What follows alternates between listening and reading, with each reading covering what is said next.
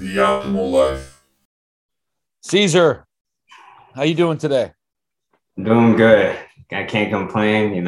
It's a beautiful day. Every day is a beautiful day for you, right? Absolutely. Every day to be alive is beautiful. When you go through something horrific like you did back in 2018, which we'll get to, how do you look at life now on a daily basis? Do the small things matter much less?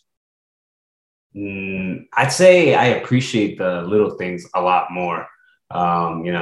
Just because I was so close to not being able to do the trivial things, like walking, like being able to actually smell the flowers, I know as cliche as it sounds, when you're so close to not being able or losing that ability to do so, you take time to really appreciate the little things a lot more. Yes. So you're saying that you appreciate the little things. Let me rephrase. Do the minor annoyances in life become much meaningless? Getting stuck in traffic, stubbing your toe, having somebody say something mean. Do those things become less relevant?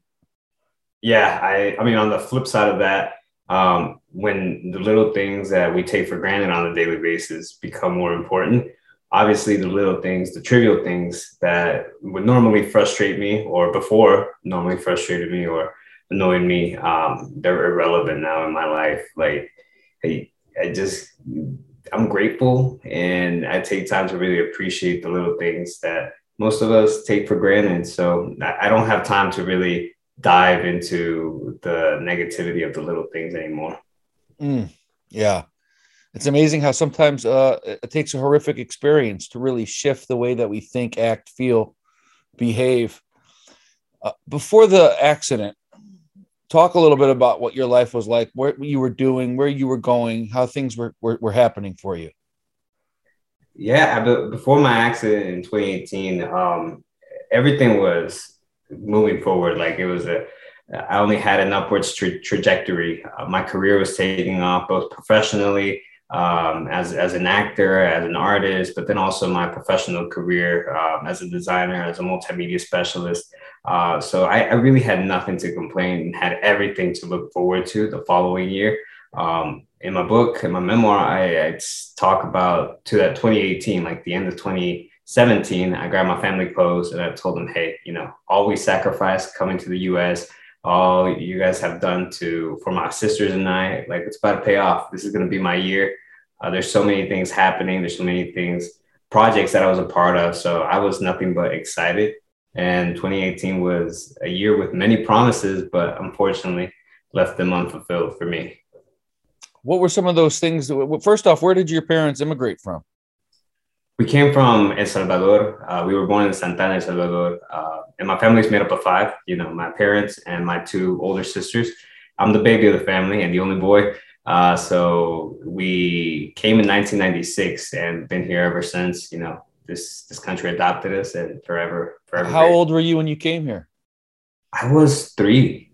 You were three. Interesting. Okay. So in 1996, you came here. In 2018 was the accident. So 22 years later. So you were 25, mid-20s. Yeah, I was about to turn 25, but I turned 25 the day I got discharged from the hospital. So things were looking good. You were doing some acting. You said you were multimedia. You were even acting with like Clint Eastwood or something along those lines, correct?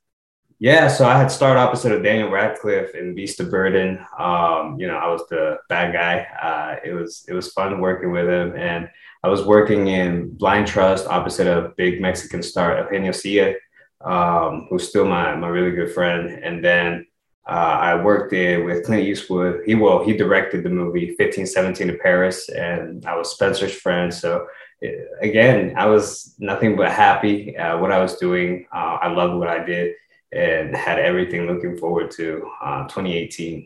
So you were in Los Angeles this whole time?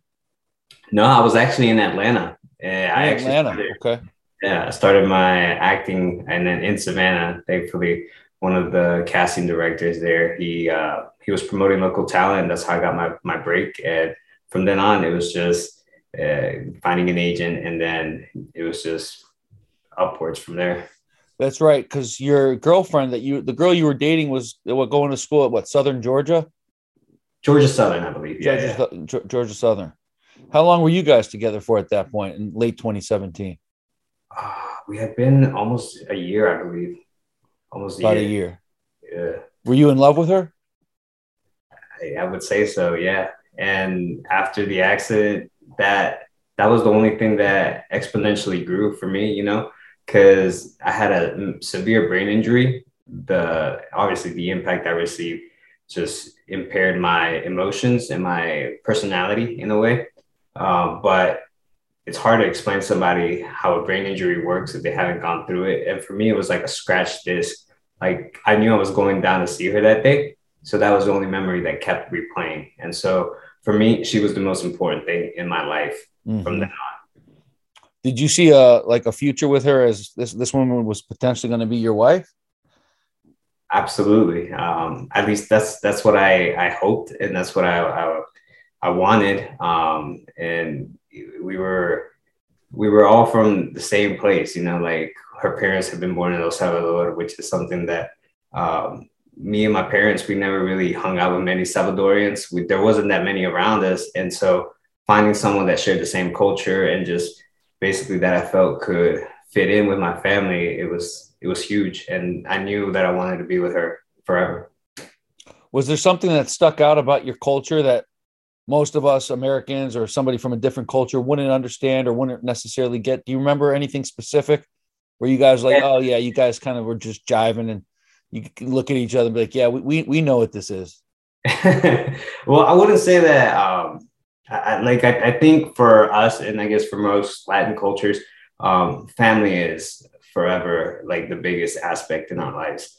And it's always been for me and my family, like we would die for each other no matter what. And so me coming from that kind of culture, I figured she would be the same way. Obviously, she wasn't born in El Salvador. She was actually like second generation born here. Her parents were the ones that understood more how close family meant to me and my family. Because again, we were all born in El Salvador, so that culture and everything was still ingrained in us. And unfortunately, it wasn't in her. So you guys were able to connect on a certain level, but there was still a disconnection of some sort. She wasn't able to quite understand where you guys had all come from because she was born here in the U.S. Yeah, 100%. I feel like that had an impact. Interesting. Okay. So you're in your mid-20s. You're doing great. You're up and coming. You've got all these things happening. And then it's January of 2018. Talk to us about the night of the accident. What happened? Yes, I was on my way to go down to Statesboro to see my girlfriend at the time. And I had planned it was Martin Luther King weekend. So I had planned to go see my family in Savannah and spend time with them and kind of just hang out for a while. But I never got a chance to finish that trip. 1 hour away from Statesboro, my mom started calling, and because she knows that I always call when I get to my destination, like that's part of who we are. She always wants to make sure that, hey, I get there safe, my sisters get there safe. But I never got a chance to make that call. And my parents, from what they tell me, right, because I don't remember anything from that night, they had gone out, bought groceries and everything, but my mom had a sick feeling in her stomach, that something was happening, something was wrong, because I wasn't answering her calls, and I'm not one to do that. So she started calling my sisters, and they couldn't get a hold of me. And so they started freaking out. They called all my friends. Nobody had heard anything except my girlfriend. And she told them that I was an hour away last time I had spoken with her. So my mom and my dad decided to leave everything. Let me interrupt you real quick. How many hours was that now since you had spoken with her? Since I had spoken with who? You spoke to your girlfriend when you were an hour away, but now now everyone's looking for you. How many hours has it been since she last heard from you? I think it had been just minutes. Oh, okay. So you should have been arriving at any point at this point.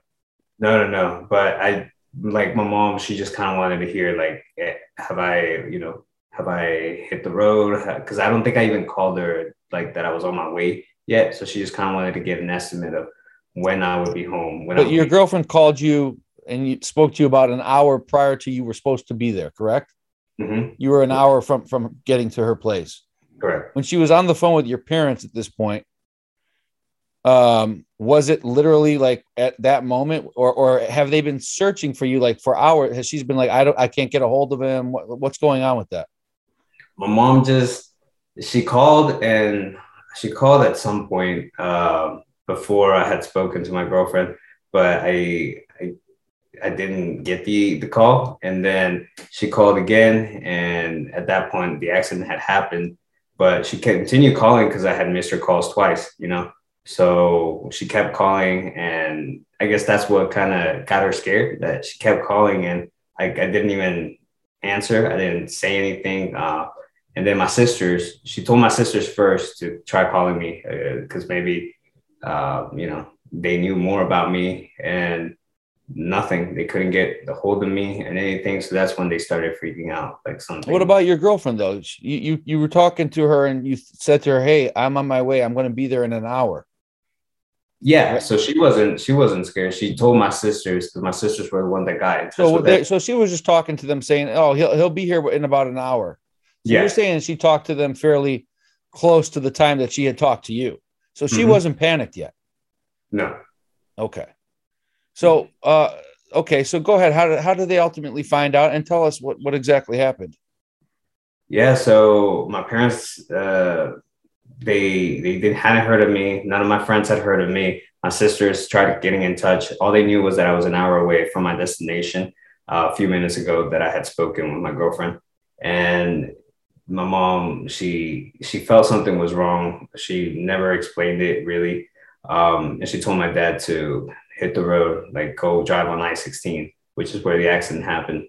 And she didn't care that all the food, all the groceries they had bought could spoil, so they just hit the road.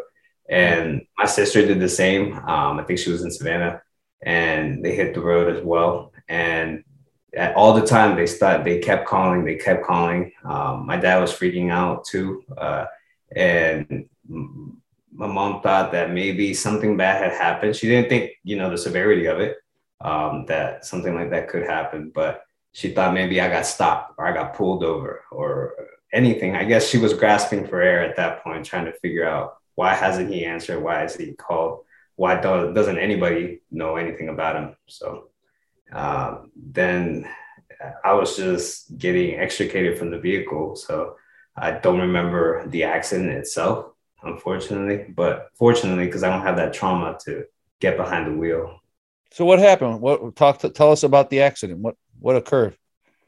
So a drunk driver driving westbound on eastbound lanes, I believe, was driving on I-16, and he was going 76 miles per hour. I believe that's what the police report said. And he hit me head on. And then he spun me 180 degrees. And then the big rig behind me hit me head on as well. And then the big rig crossed the median into the other lanes. And so they had to shut down both westbound and eastbound lanes for several hours, just because there was just no way to get me out. Head-on collision at 70, and you're going about the same. You're going a high speed as well, correct? Yeah, correct. I'm going like 75, 76, I believe. So you got two cars coming 75 miles an hour at each other head on. Did you see do you remember if you saw the car coming your way? What do you remember? Yeah, I remember, thankfully I remember everything up until that point. And so all I saw was the car in front of me veer drastically to the right. And then I saw the lights flash, and that's it. And so the car in front of you got out of the way of this head-on driver. Yeah. And then this other guy so this guy was that he was that gone, that drunk, that he was just flying at people and didn't have any consideration of people's lives. Yeah. And it wasn't even that late in the evening. I believe it was like 6 or something. I was going to ask, so it was still light out. Yeah. Well, kind of, right? Because it was the winter. It was January, but it was still, it wasn't like midnight. Yeah. So I have no idea, but he was severely intoxicated, out of his mind.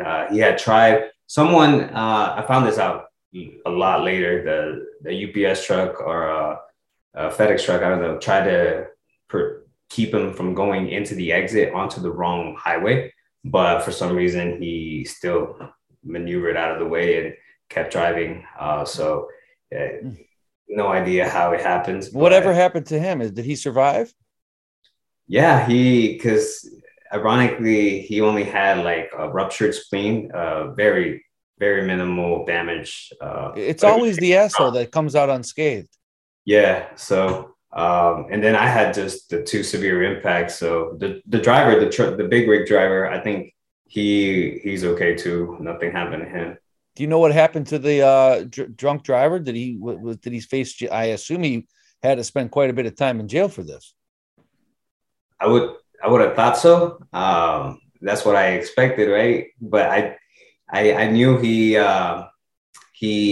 went to jail for about a year and a half while I was getting out of the hospital recovering, and then I had to go to his criminal trial. And I asked the judge if I could speak with him because I wanted to know like why. You know, that was the burning question for me this whole time. I was like, why? Why me? Why did this have to happen? Why did you get on the road? I just wanted a fucking answer. And I thankfully he agreed to sit down and meet with me. And so we sat down at a conference table. My mom, she brought pictures of me of who I was before the accident, and she was more angry than even I was. And because all I was doing was crying, just because the last thing I wanted to do or see was somebody from my place back home, you know, be behind jails when I've tried to be the best person I could be and shine a better light on Salvadorians. So I couldn't talk. I was just.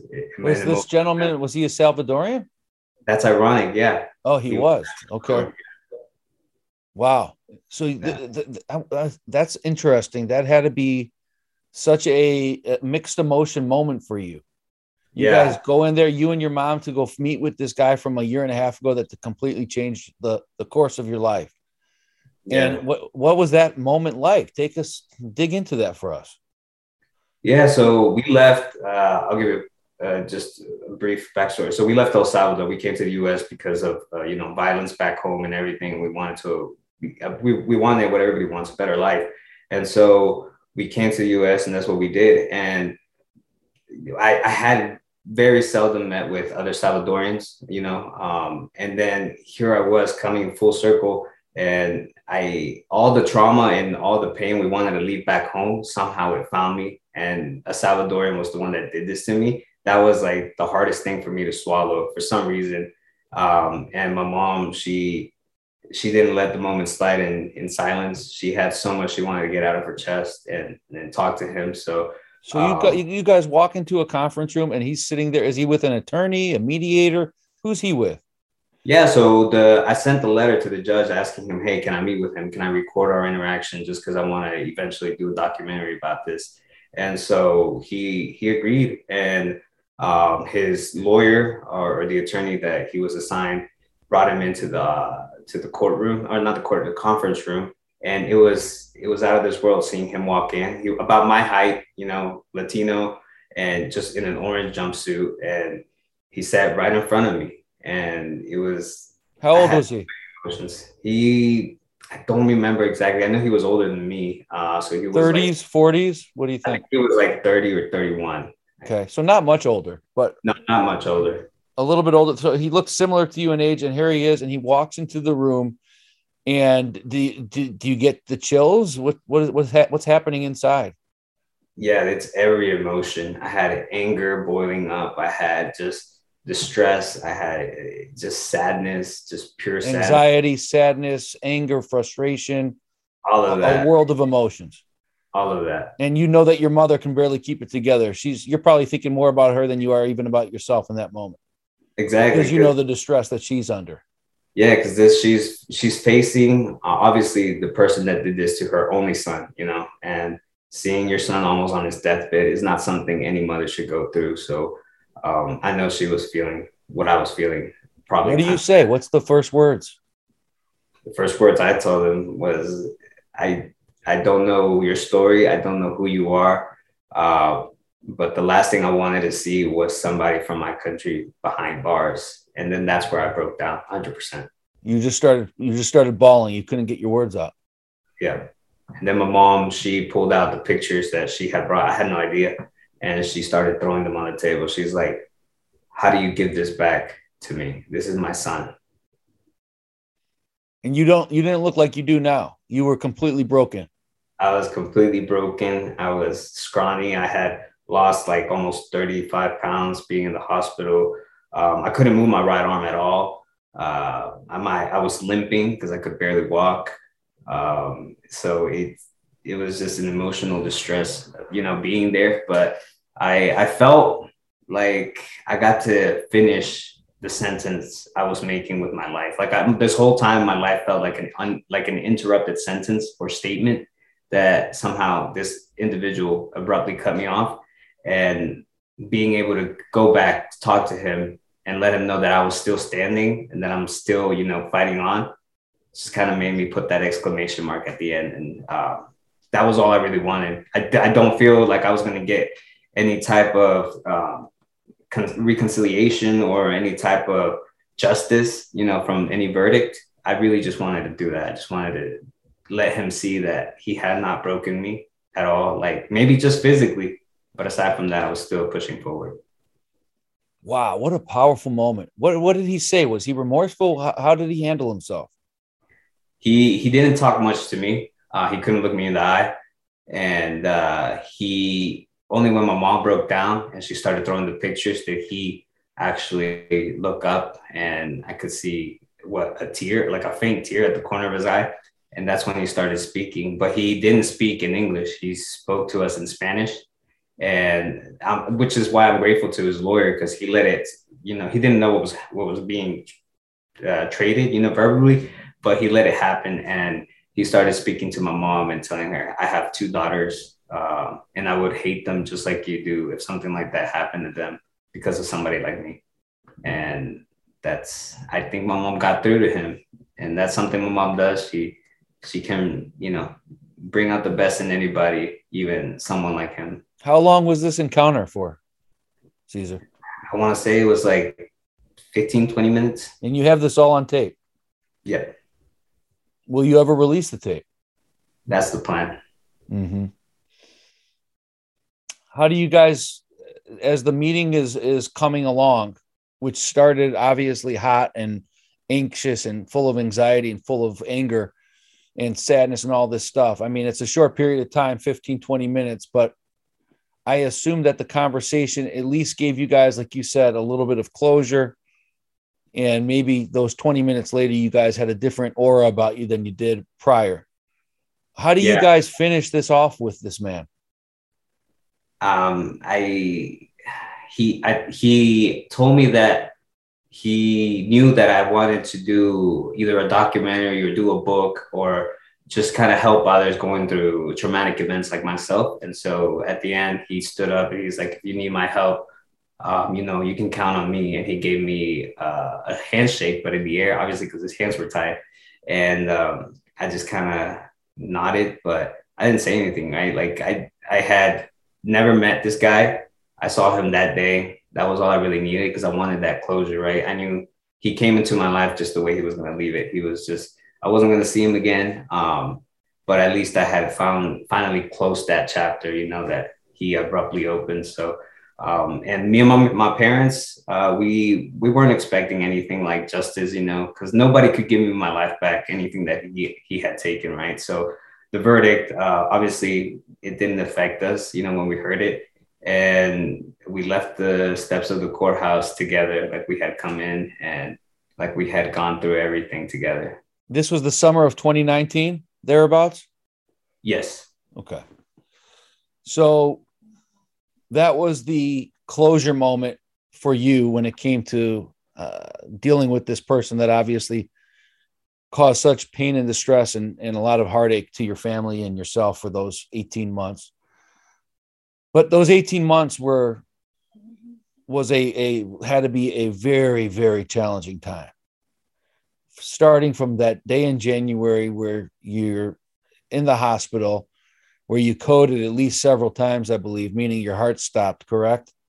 Correct. Yeah. That day. So that like you were flirting with death. and they somehow revived you and saved you. What are some of your earliest memories then of the hospital? The earliest memory I have is when I woke up. Obviously, I was conscious in and out, right? But I don't have the memories. But the one I do remember is my friend Sean had brought me a whiteboard because he knew I couldn't write with my right arm. So, and I couldn't talk because my mouth was wired shut with metal. So I had to write down stuff, and I had a whiteboard. And the first thing I remember writing down was, how did I get here? I knew something had happened, but the magnitude, the severity of it, nor how it happened, I had no idea. And I kind of wanted answers. Wow. You woke up in the hospital and had no idea on how you got there. That had to be the most horrific thing you could even experience. You don't have any recollection. I'm laying in a hospital bed. I can't talk. I'm wired, everything. I'm destroyed. My body's, and I'm writing on I mean, that had to be probably such a scary feeling. It was difficult. But thankfully, like I didn't spend that much time like really digging into where I was, how did I get here? Because I was zoning in and out, all the medications, everything that was going through my body was kind of keeping those demons at bay, right? It wasn't until like my brain actually started working a little bit that I kind of started pondering and started thinking about, hey, why can't I move my right arm? Hey, why is my left leg, still in bandages, So that's when I started, once I could think a little bit more, was when everything started weighing on me. So take us through some of the transition from the weeks and the months. What are the things that you're doing to get your life back together? At first, it was nothing but therapy. It took a while to come to the realization that nobody could give me my life back. You can't turn back time. Accepting everything was the hardest part. And thankfully, talking with my family and everything kind of helped me get to that conclusion. But in the meantime, I knew that I had to push myself. I had to get up every morning. Once I left the hospital, that I had to get up every morning, do my therapy, even if I didn't see any change, even if I didn't see any improvement, for the next 2 days, 3 days, whatever, I had to trust the process again, which was something I was used to a lot before. Like I was a fitness fanatic. I was in the best shape of my life, which helped, protect all my internal organs and help me survive. So I knew I had done it once. I could do it again. I just kind of had to retrust the process, retrain my brain, and just keep pushing myself. Backing it up a little bit, tell us again, what were all the injuries? What were the major things the ailments that you were experiencing? So obviously I suffered a severe brain injury, because all the impact was on my frontal lobe. Because when the first impact, the drunk driver hit me, the airbags deployed, but once the big rig hit me, I had nothing to protect me. So that just, the big rig just coming straight to my face. And so I had a severe brain injury. I had a brachial plexus injury, which paralyzed my right arm all the way up to my wrist. And I had everything in my face was broken. My left femur was protruding out of my leg. My PCL and ACL were torn. And because everything was broken in my face, obviously I had to get intubated because I couldn't breathe. So I had a trach tube, and then I had a feeding tube, because again, everything was wired shut in my face. The facial injuries were probably the hardest and the worst, just because I couldn't eat, I couldn't speak, I couldn't talk, I couldn't laugh, I couldn't smile. So it was very difficult, just because everything in my face was it would take so many surgeries just to get everything back in place. And even then, who knows if I'd have ailments further on down the road. So it was hard to come to accept all the injuries I had. How long were you in the hospital for? I left, I think it was 1 or 2 days before my birthday. So I was in the hospital for 3 months, and then and some maybe. And that was just as I was inpatient, where, they had to have me in the hospital room all the time. But once I got discharged, I spent the next 2-3 years just nothing but surgeries, therapy, and every type of therapy you can imagine. So So you're in the hospital for 90 days. And I know you share there's some pretty gruesome pictures in the book of you laying in the beds, and you can see your face, and you've got fixtures around your neck and things holding you together. I mean, it's pretty, you get a real good idea of what you were going through by just looking at a picture. It shows you how devastating the accident was. Do you remember your parents being and visiting you, your sisters, but particularly your mom? You talk about your mom, of course, you guys are close. When she was visiting you in the hospital and you felt like lifeless almost, you couldn't move. Those had to be some of the toughest times for you, just seeing the sheer sadness and terror in their faces. Yeah. My parents never left my side. My mom, she dropped everything and sat by my side, by my bedside, and didn't leave one day. She held my right hand.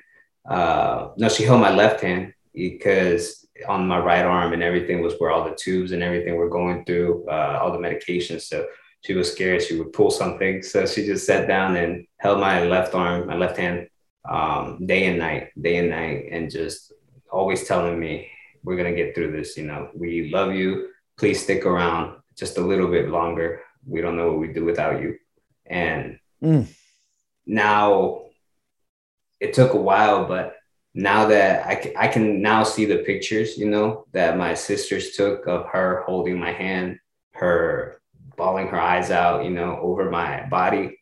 And I can just tell just how much love she has for me, not just for me, right, but for her children.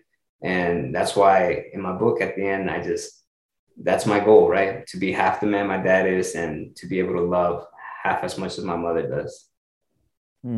That's, sometimes you're left speechless. This is one of those moments for me. When you said that your mom would sit there and actually say, don't leave us. They weren't sure if you were going to make it to the next day.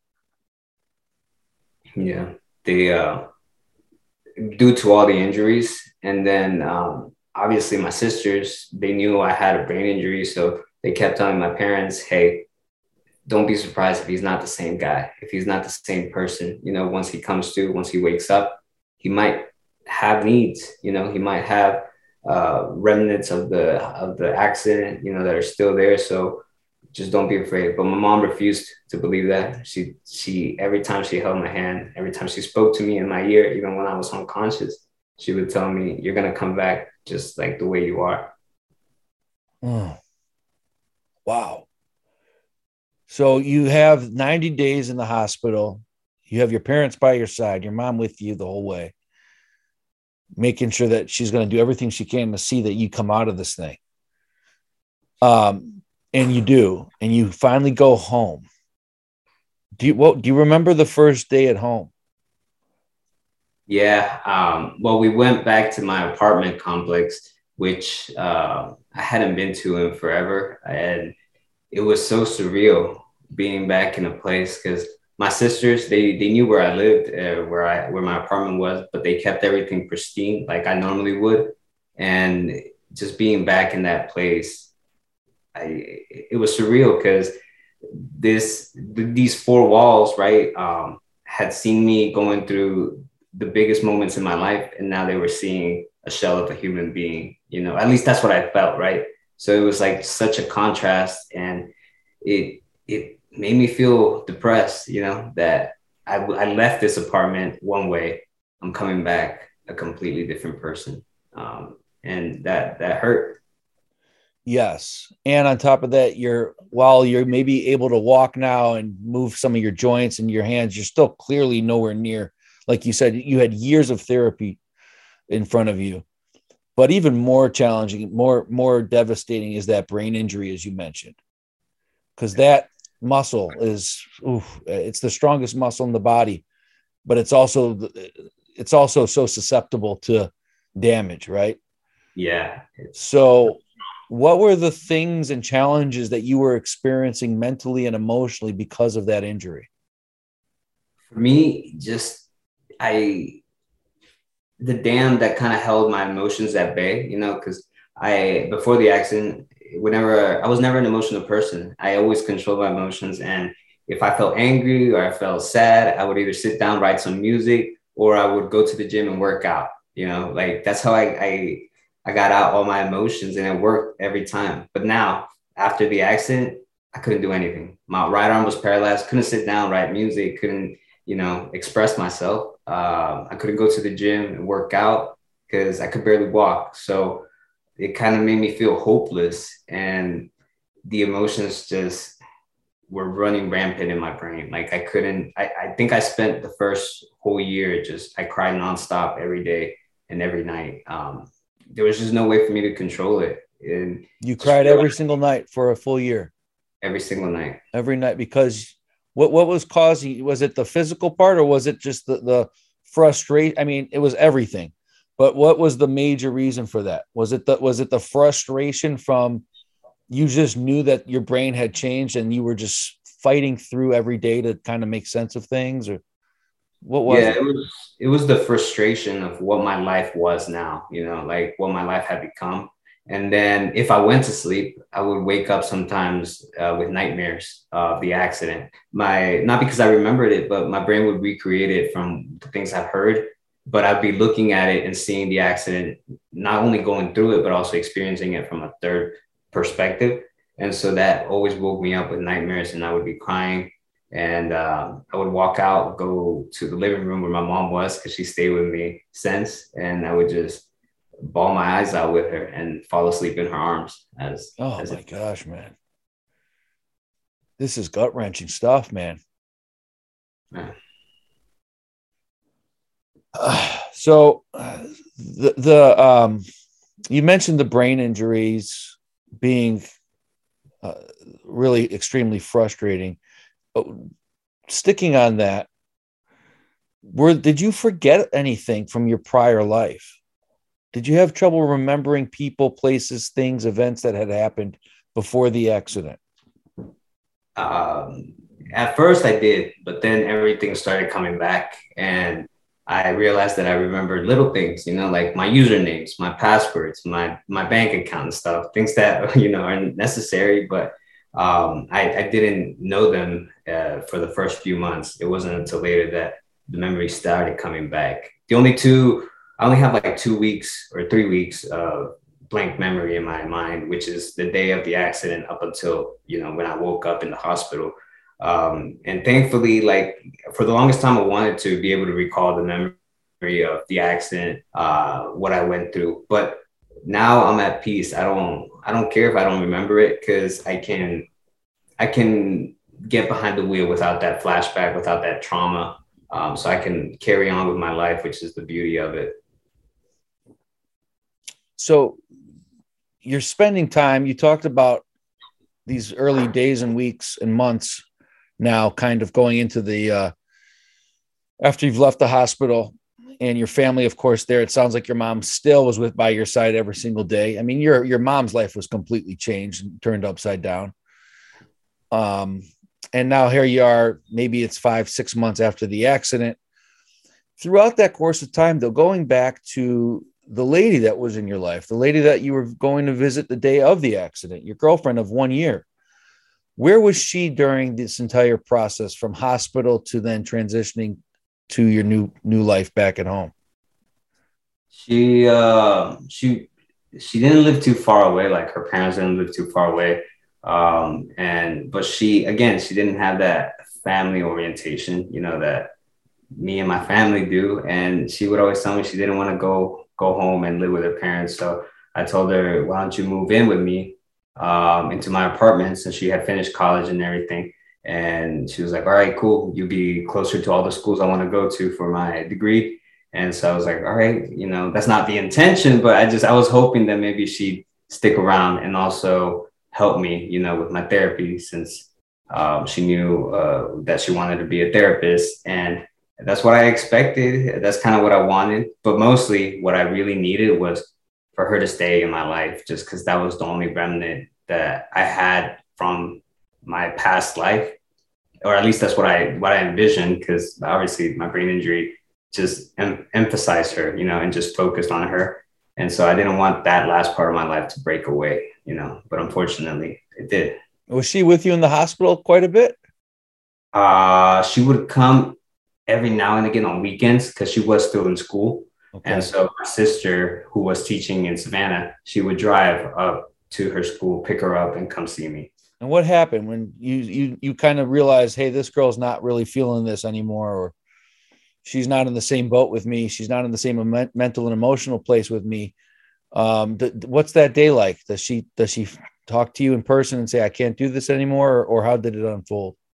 No, it was kind of it kind of unfolded throughout, right? But because I refused to see it in my brain injury, like I didn't see any of the red flags, right? That my family did see, but they never said anything. They never mentioned it because they knew my headspace was not in the right place, and they knew that any moment I would break.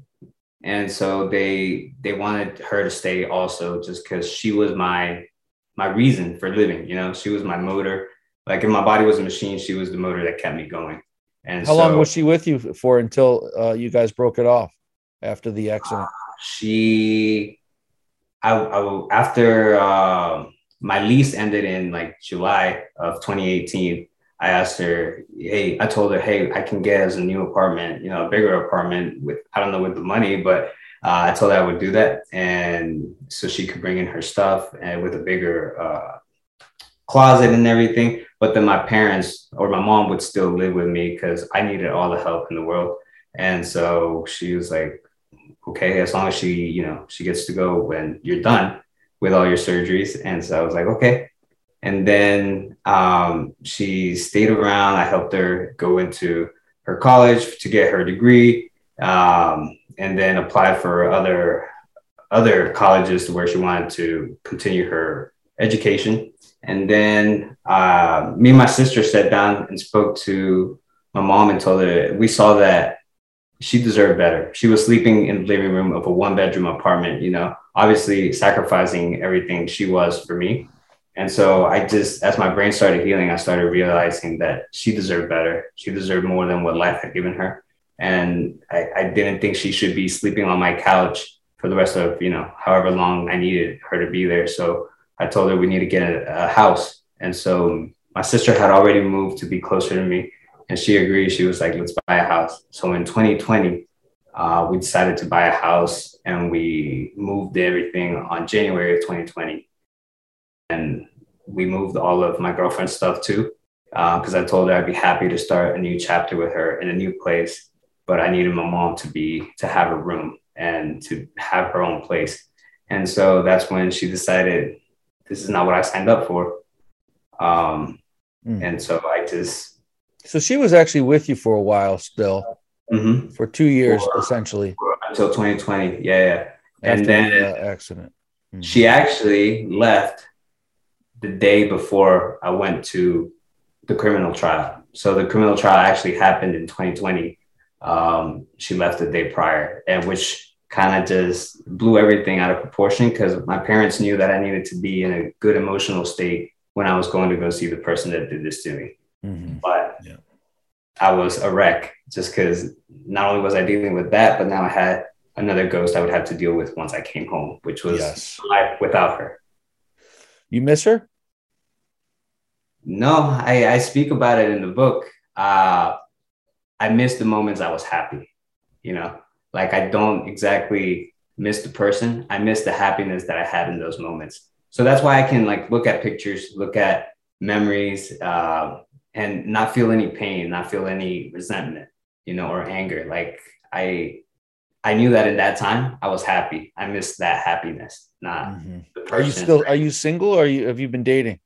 No, I have a girlfriend and well, now we know why you don't miss her. You got somebody else now. You're good. You're good. Yeah. Well, not just that, but she, my girlfriend now, Diana, she has come and healed a lot of wounds. And obviously she understands where I come from, where, what all I've been through. And so she's been like the most supportive and just loving, you know, accepts me for who I am. It's amazing how people are put into our lives for different reasons. Sometimes it's crystal clear why they were brought in, and sometimes it's not. Sometimes it doesn't become crystal clear until years or decades even later. And maybe sometimes it never does. Right. But it's amazing that we really are on a path, and we're all on a path. And it's also incredible how so many relationships, so many people that come into our lives. Actually, the vast majority of people that come into our lives aren't there forever. Right. It's just a very small number when you really think about it. Right. Even your best of friends or your girlfriends or boyfriends or even husbands and wives, of course. I'm a divorced man. So it's bizarre, but it's just when you really break it down and really think about it. Most people are not there forever, but I do believe everyone does serve a purpose for some reason. Yeah.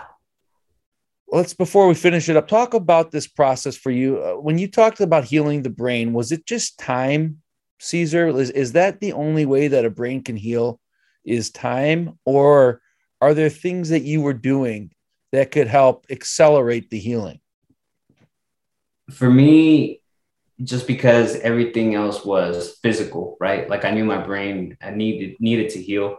And that I had to allow, the blood to be, because my brain was still hemorrhaging for several months. And so my body just had to absorb the blood. I knew that aspect had to just be time and everything. But because I felt hopeless, I felt useless, right? I couldn't go work out. I couldn't go to work for several years, so it was either stay where I was or try to learn something new. And I knew the only muscle that I could work out was my brain. So, and as long as I stayed occupied, stayed busy, or stayed creating something, I knew that I would keep the negative thoughts at bay, because stimulation, positive stimulation is important.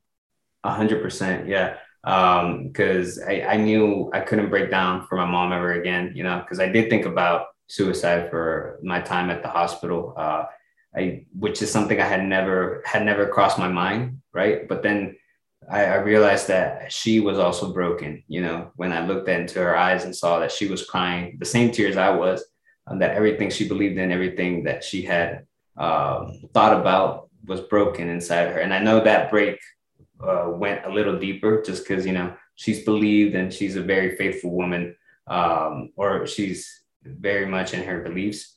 And so knowing that belief had been broken kind of made me realize that I needed to be strong for her because we were all in this together. And I stayed busy. I made sure I kept learning new things because I knew I would eventually have to go back to work. I knew I wanted to revitalize my portfolio, my abilities, and I wanted to create something to help others go through their darkest moments because I knew what I was going through and what I went through was a once in a lifetime event, right? I hope nobody goes through something as severe as I do, but the emotions I felt were once in a lifetime. And I wanted to put that down on paper. And if I could make it out of this dark moment and kind of be on the other side of this proverbial mountain, then I could help others go through their darkest moments. And I say in my book, my 2 trucks to the face could be your recent unemployment, your recent illness, but there's still a possibility to live a fulfilling life and also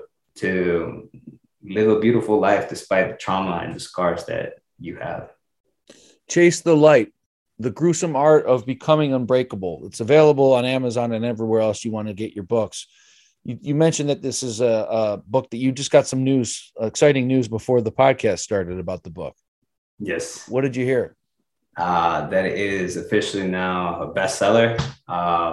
And I couldn't be more excited because I really did pour my heart, my soul, and just every emotion into this book. Hoping bestseller where? Who's the what company told you that? On Amazon. On Amazon. Oh, okay. On Amazon. Yeah. And so I couldn't be more happier, and that it'll definitely be doing what I expected to do with this book, helping others. And you talk about obviously this entire process for you. When you say the gruesome art of becoming unbreakable, what are some of the things? What is the book's mission? I know you kind of just touched on it. You're talking about yourself, but what type of person is the ideal type person to read this book? Who needs this?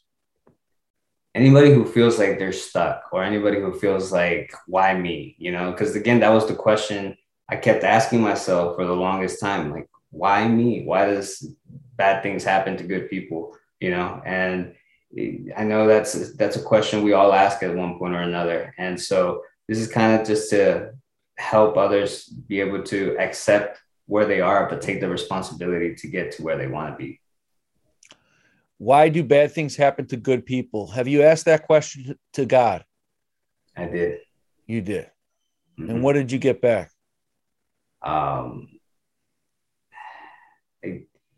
It's a question I probably still keep asking. And I speak in my book that I did kind of reject my faith, after everything that happened for a while. I decided why continue living, right? If there is no purpose, and if this is how life is going to treat me from trying to be the best version of myself as possible, then why continue doing the right thing, And so eventually I realized that it's not how or what happens to you, but it's how you respond to those moments. And I knew I had a chance right now to kind of show that to the world, especially after everything I went through. So though I don't understand why bad things happen to good people, I think there's still a chance to live a fulfilling life as long as you have a breath in your body. And as I say in my book, that as long as you can breathe, you have the opportunity to chase your goals or your dreams, anything you want. Because unfortunately, I don't mention death, because death is complete darkness, like there is no going back from that. So as long as you can breathe, there's still a chance to live a beautiful life. And so That's what I hope everybody gets from that. Beautiful. Have you gotten back into acting at all? I have. Yeah. Okay. And it's been the best feeling ever. Because I didn't want to be in front of the camera for forever, for like 4 years. I was going through all these surgeries and I just didn't feel like myself. But I've always been a passionate storyteller. That's why it came naturally to me. And aside from putting my book out, putting my memoir out, I really wanted to I love bringing stories to life, right? Especially something that has a meaning and it has a message. So being in front of the camera was the best feeling ever. And I'm looking forward to many more projects. I'm excited. Hey, Clint Eastwood, if you're listening, your guy's back. He's back. Ready to come again. He's ready to come back. Yeah. Get back at it. Pick up where you left off in 2017. This is fascinating. And I wish you and your family just nothing but blessings, especially your parents, your mom. Oh my gosh, man, what a great woman. I don't need to meet her. I already have met her through your words. So continued blessings to you guys. My last question for you is, throughout this whole thing, even though you still might not know exactly why this happened, and you talk to God and you've questioned your faith and all these things, in the recent past, maybe it's been in the past few months or the past year, has there been more of like an aha type moment for you? Like one that's kind of an epiphany, or one that has stood out where it's perspective is starting to come into place, and maybe you can see why this happened, or maybe you're impacting somebody else that struggled. Has there been a moment for you yet, or have you yet to find it? No, I think along the way, like those moments have happened, and it wasn't until my brain injury healed that I could actually fully see the big picture. I talk in my book, obviously after rejecting my faith, I realized that I never was alone. When I thought no answer would come, God was always with me, and every step of the way, He never let me fall. Despite moments where I thought literally I was in my darkest moments, I realized that He was always there, and for some reason I made it out. I survived when no one thought possible, and maybe, just maybe, that's where He was. Beautiful, man. Hey, continued success, continued recovery to you. All the best with this book. We'll link the book in the show notes, and I really appreciate connecting with you today. Nah, Nate, the pleasure was all mine, and thank you so much.